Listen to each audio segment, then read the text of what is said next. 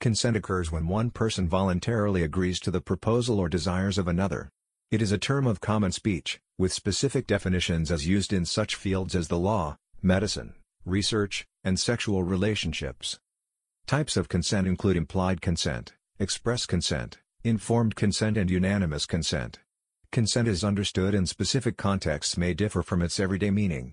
For example, a person with a mental disorder, a low mental age, or under the legal age of sexual consent may willingly engage in a sexual act that still fails to meet the legal threshold for consent as defined by applicable law.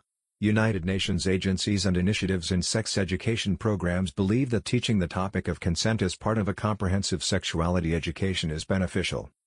Types. An express consent is one that is clearly and unmistakably stated, rather than implied. It may be given in writing, by speech, orally, or non-verbally, for example by a clear gesture such as a nod. Non-written express consent not evidenced by witnesses or an audio or video recording may be disputed if a party denies that it was given. Implied consent is consent inferred from a person's actions and the facts and circumstances of a particular situation, or in some cases, by a person's silence or inaction. Some examples include unambiguously soliciting or initiating sexual activity or the implied consent to physical contact by participants in a hockey game or being assaulted in a boxing match. Informed consent in medicine is consent given by a person who has a clear appreciation and understanding of the facts, implications, and future consequences of an action.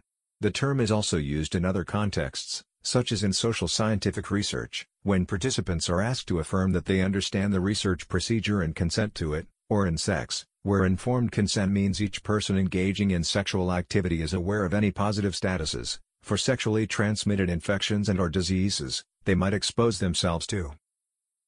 Unanimous consent, or general consent, by a group of several parties, for example, an association, is consent given by all parties. Substituted consent, or the substituted judgment doctrine, allows a decision-maker to attempt to establish the decision an incompetent person would have made if he or she were competent. Internet and digital services. The concept of end-user given consent plays an important role in digital regulations such as the European General Data Protection Regulation, GDPR. The GDPR, Article 6, defines a set of different legal bases for lawful processing of personal data. End-user's consent is only one of these possible bases. However, as a result of the GDPR enforcement, in 2018, and other legal obligations, data controllers, online service providers, have a widely developed consent-obtaining mechanisms in recent years. According to the GDPR, end-users' consent should be valid, freely given, specific, informed and active. But the lack of enforceability regarding obtaining lawful consents has been a challenge in the digital world. As an example, a 2020 study showed that the big tech, i.e. Google, Amazon, Facebook, Apple, and Microsoft, GAFAM, use dark patterns in their consent-obtaining mechanisms, which raises doubts regarding the lawfulness of the obtained consent. Tort. Consent can be either expressed or implied. For example, participation in a contact sport usually implies consent to a degree of contact with other participants, implicitly agreed and often defined by the rules of the sport. Another specific example is where a boxer cannot complain of being punched on the nose by an opponent. Implied consent will be valid where the violence is ordinarily and reasonably to be contemplated as incidental to the sport in question. Express consent exists when there is oral or written agreement, particularly in a contract. For example, businesses may require that persons sign a waiver, called a liability waiver, acknowledging and accepting the hazards of an activity. This proves express consent, and prevents the person from filing a tort lawsuit for unauthorized actions. In English law, the principle of volenti non fit injuria, Latin, to a willing person, injury is not done, applies not only to participants in sport, but also to spectators and to any others who willingly engage in activities where there is a risk of injury. Consent has also been used as a defense in cases involving accidental deaths during sex, which occur during sexual bondage. Time, May 23, 1988, referred to this latter example as the rough sex defense. It is not effective in English law in cases of serious injury or death. As a term of jurisprudence, prior provision of consent signifies a possible defense, an excuse or justification, against civil or criminal liability. Defendants who use this defense are arguing that they should not be held liable for a tort or a crime, since the actions in question took place with the plaintiff or victim's prior consent and permission. If you're struggling to lose weight, you've probably heard about weight loss medications like Wegovy or Zepbound, and you might be wondering if they're right for you. Meet PlushCare, a leading telehealth provider with doctors who are there for you day and night to partner with you in your weight loss journey. If you qualify, they can safely prescribe you medication from the comfort of your own home. To get started, visit plushcare.com/weight-loss. That's plushcare.com/weight-loss. plushcare.com/weight-loss. Medicine.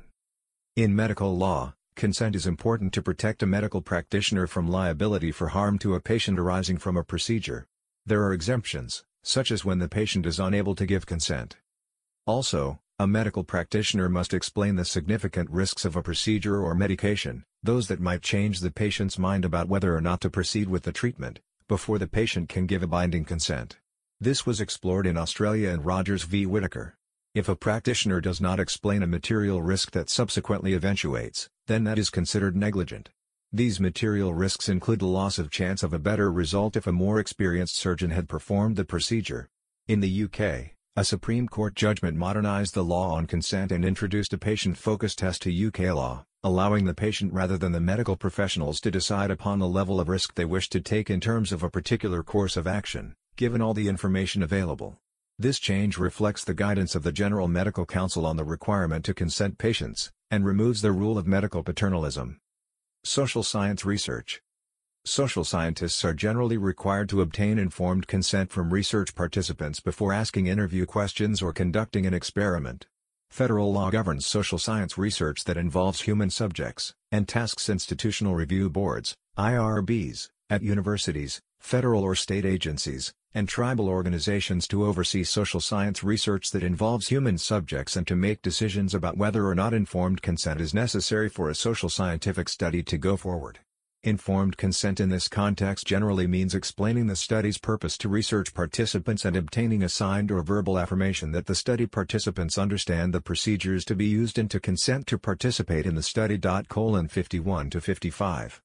Some types of social scientific research, such as psychological experiments, may use deception as part of the study. In these cases, researchers may not fully describe the procedures to participants, and thus participants are not fully informed. However, researchers are required to debrief participants immediately after the experiment is concluded. Certain populations are considered to be vulnerable, and in addition to informed consent, special protections must be made available to them. These include persons who are incarcerated, pregnant women, persons with disabilities, and persons who have a mental disability. Children are considered unable to provide informed consent. 51 to 55. Planning law. Some countries, such as New Zealand with its Resource Management Act and its Building Act, use the term consent for the legal process that provide planning permission for developments like subdivisions, bridges or buildings. Achieving permission results in getting resource consent or building consent. Sexual activity. In Canada, consent means the voluntary agreement of the complainant to engage in sexual activity without abuse or exploitation of trust, power or authority, coercion or threats. Consent can also be revoked at any moment. Sexual consent plays an important role in defining what sexual assault is, since sexual activity without consent by all parties is considered rape. In the late 1980s, academic Lois Bonneau argued that we must move towards a more communicative model of sexuality so that consent becomes more explicit and clear, objective and layered, with a more comprehensive model than no means no or yes means yes. Many universities have instituted campaigns about consent. Creative campaigns with attention-grabbing slogans and images that market consent can be effective tools to raise awareness of campus sexual assault and related issues. Since the late 1990s, new models of sexual consent have been proposed.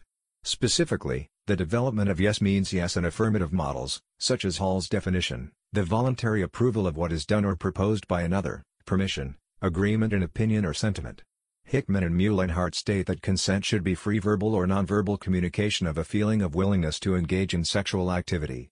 Affirmative consent may still be limited since the underlying, individual circumstances surrounding the consent cannot always be acknowledged in the yes means yes, or in the no means no, model. Some individuals are unable to give consent. Children or minors below a certain age, the age of sexual consent in that jurisdiction, are deemed not able to give valid consent by law to sexual acts. Likewise, persons with Alzheimer's disease or similar disabilities may be unable to give legal consent to sexual relations even with their spouse. Within literature, vague definitions surrounding consent and how it should be communicated have been contradictory, limited or without consensus. Rafi argued that legal definition needs to be universal, so as to avoid confusion in legal decisions. He also demonstrated how the moral notion of consent does not always align with the legal concept. For example, some adult siblings or other family members may voluntarily enter into a relationship, however the legal system still deems this as incestual, and therefore a crime. Rafi argues that the use of particular language in the legislation regarding these familial sexual activities manipulates the reader to view it as immoral and criminal, even if all parties are consenting. Similarly, some children under the legal age of consent may knowingly and willingly choose to be in a sexual relationship. However, the law does not view this as legitimate. Whilst there is a necessity for an age of consent, it does not allow for varying levels of awareness and maturity. Here it can be seen how a moral and a legal understanding do not always align. Initiatives in sex education programs are working towards including and foregrounding topics of and discussions of sexual consent in primary, high school and college sex ed curricula. In the UK, the Personal Social Health and Economic Education Association, SEA, is working to produce and introduce sex ed lesson plans in British schools that include lessons on consensual sexual relationships, the meaning and importance of consent as well as rape myths. In U.S., California Berkeley University has implemented affirmative and continual consent in education and in the school's policies. In Canada, the Ontario government has introduced a revised sex ed curriculum to Toronto schools, including new discussions of sex and affirmative consent, healthy relationships and communication. Affirmative consent. Affirmative consent, enthusiastic yes, is when both parties agree to sexual conduct, either through clear, verbal communication or nonverbal cues or gestures. It involves communication and the active participation of people involved. This is the approach endorsed by colleges and universities in the U.S., which describe consent as an affirmative, unambiguous, and conscious decision by each participant to engage in mutually agreed-upon sexual activity. Notably, past research has found that college students generally held unfavorable attitudes toward institutional affirmative consent requirements, for example, Antioch's policy, stating issues related to endorsement and practicality of these mandated policies. According to Yoon Hendricks, a staff writer for Sex, etc., instead of saying no means no, yes means yes looks at sex as a positive thing. Ongoing consent is sought at all levels of sexual intimacy regardless of the party's relationship, prior sexual history or current activity. Grinding on the dance floor is not consent for further sexual activity, a university policy reads. By definition, affirmative consent cannot be given if a person is intoxicated, unconscious or asleep. There are three pillars often included in the description of sexual consent, or the way we let others know what we're up for, be it a goodnight kiss or the moments leading up to sex. They are: 1. Knowing exactly what and how much I am agreeing to. 2. Expressing my intent to participate. 3. Deciding freely and voluntarily to participate. To obtain affirmative consent, rather than waiting to say or for a partner to say no, one gives and seeks an explicit yes. This can come in the form of a smile, a nod or a verbal yes, as long as it's unambiguous, enthusiastic and ongoing. There's varying language, but the language gets to the core of people having to communicate their affirmation to participate in sexual behavior, said Denise Labertu of the California Coalition Against Sexual Assault. It requires a fundamental shift in how we think about sexual assault. It's requiring us to say women and men should be mutually agreeing and actively participating in sexual behavior. Look, Bumble knows you're exhausted by dating. All the, must not take yourself too seriously, and 6'1" since that matters, and what do I even say other than, hey? Well, that's why they're introducing an all-new Bumble, with exciting features to make compatibility easier, starting the chat better, and dating safer. They've changed, so you don't have to. Download the new Bumble now.